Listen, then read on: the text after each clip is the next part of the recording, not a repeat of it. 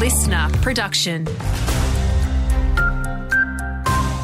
G'day there, it's Andrew Shaw with the latest. With yet another morning for commuters marred by stop work action, V-Line CEO Matt Carrick has this advice for commuters. Our recommendation to passengers is that they should avoid travelling on the V-Line network if they can. Workers walked off the job from 3 to 7am this morning amid an ongoing pay deal dispute between the regional operator and the rail, tram and bus union. Trains are now very slowly starting to resume, but more industrial action is planned for Friday morning as well as Monday and Friday next week if a pay deal can't be reached.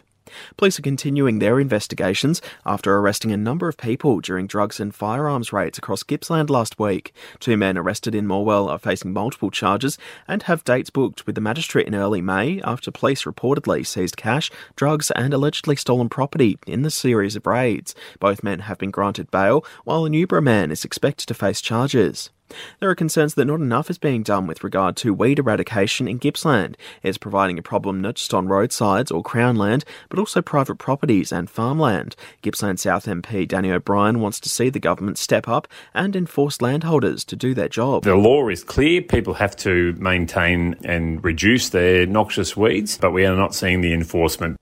Almost 1,000 e-scooter riders were rushed to Victorian emergency departments last year, with head injuries taking up more than a fifth of complaints. The amount of emergency department presentations has doubled from the previous year. Doctors want the state government to roll out a safety campaign to teach people how to use e-scooters safely. And Taylor Swift fans can rest easy if they're taking V-Line services to Melbourne this weekend. The state government confirming extra capacity has been added to the Traralgon route, as well as extra services before and after each show.